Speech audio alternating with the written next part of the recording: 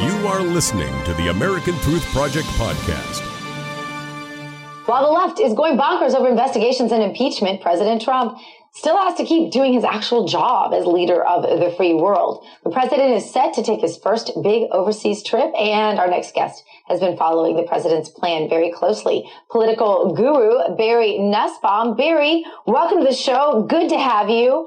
The president headed to several countries on this trip, but I bet you're most interested in his trip to the Middle East.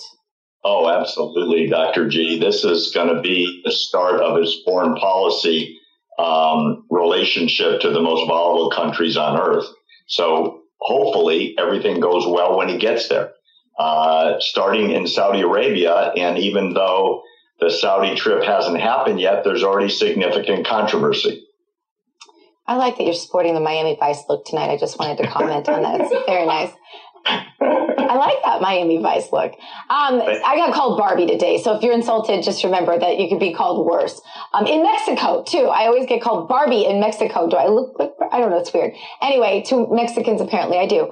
Maybe that's an American insult, who knows? But Barry, here's the thing. You know, the media is barely covering this. You would hardly know that Trump was even at work today. You'd think he was on the golf course enjoying a pina colada or something, and the poor man doesn't even drink. And he sure hasn't taken much time for golf, nothing like Obama. But here he is doing this important work around the world, and the media would much rather talk about something they have zero evidence for.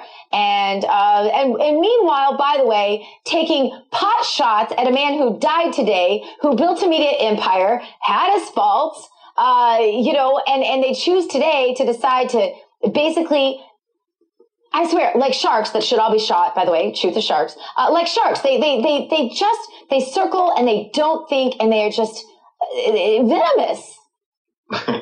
I know you're a friend of the late Roger Ailes, and so I appreciate your going to his defense. I mean, he built a media empire that has never been seen before in American history. To go from nothing to so big so fast was really extraordinary.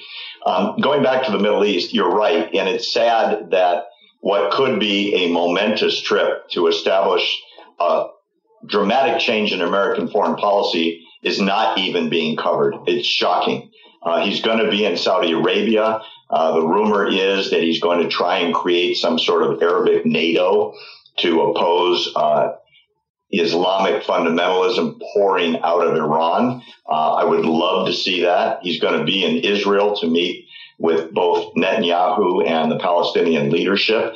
I'm really hoping that he makes a dramatic change in American foreign policy and announces that he's going to move the American embassy to Jerusalem, although I doubt that'll happen. And what's most curious, Dr. G, is, I think we talked about this a few weeks ago, when Mahmoud Abbas was at the White House, the Palestinian leader, Trump chastised him for spending the majority of their budget, which is all donated, by the way, from around the world, including the biggest donor, the Americans, on supporting terrorism and paying terrorists who blow themselves up, and terrorists that try to blow themselves up or kill Israelis and end up in Israeli jails. The vast majority of the Palestinian budget goes to support that terrorism, and Trump told him to cut it out, contrary to what had been said by by Obama, who never got involved.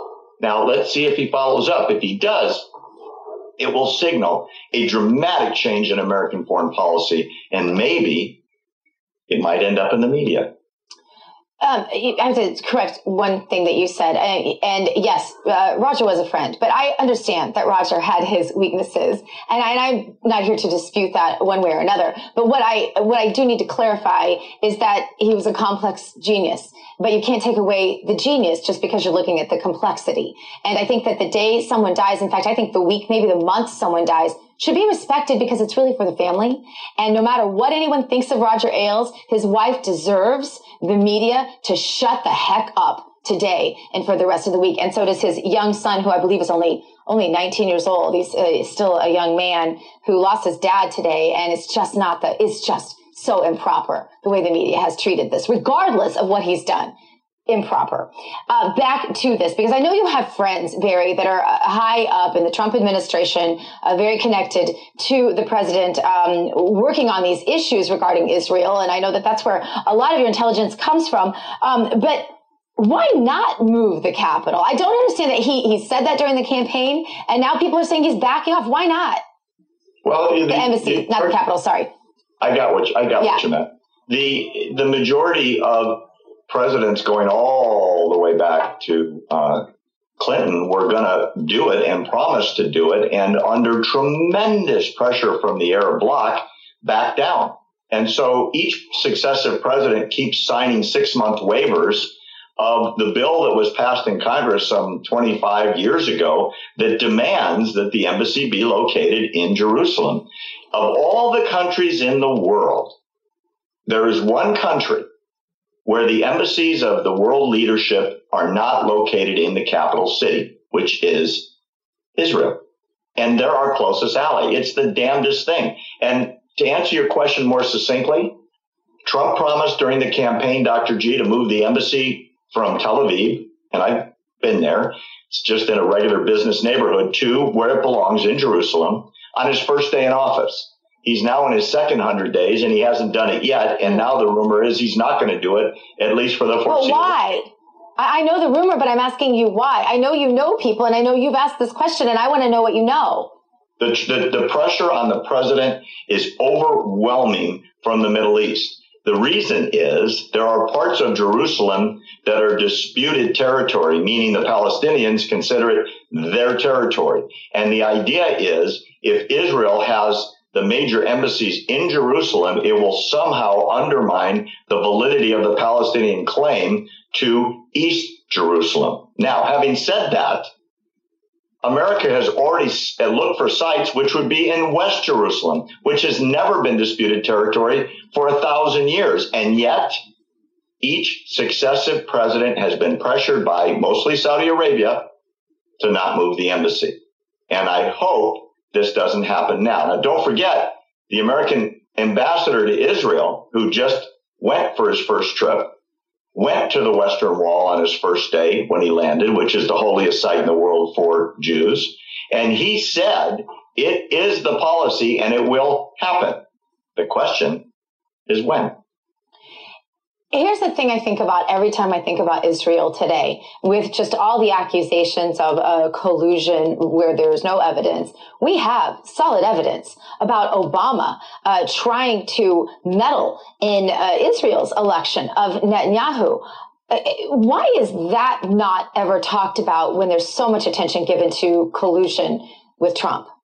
You know, it's interesting, and it's a great question. The thing you're alluding to, Gina, we talked about on the show last year, where American taxpayer funds were invested in the election to defeat Netanyahu because Obama hated him. So American aid went to the opposition party. Unfortunately, it didn't work. The difference between what's real and what's reported is why so many people are fervently loyal to Donald Trump, because they get the fact that news is often created by the media that delivers the news. So we can look at the same facts, and if we report it on CNBC or MSNBC, it'll be a hell of a lot different than if you're reporting it. Yeah, that's true. Story. Barry, thank you so much for being with us. Coming up next, the rapid fire round. Stay with us.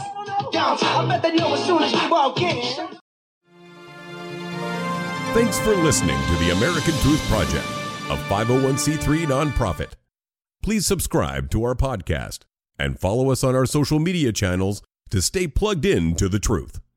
Go to americantruthproject.org and subscribe to our newsletter to stay informed on the latest news.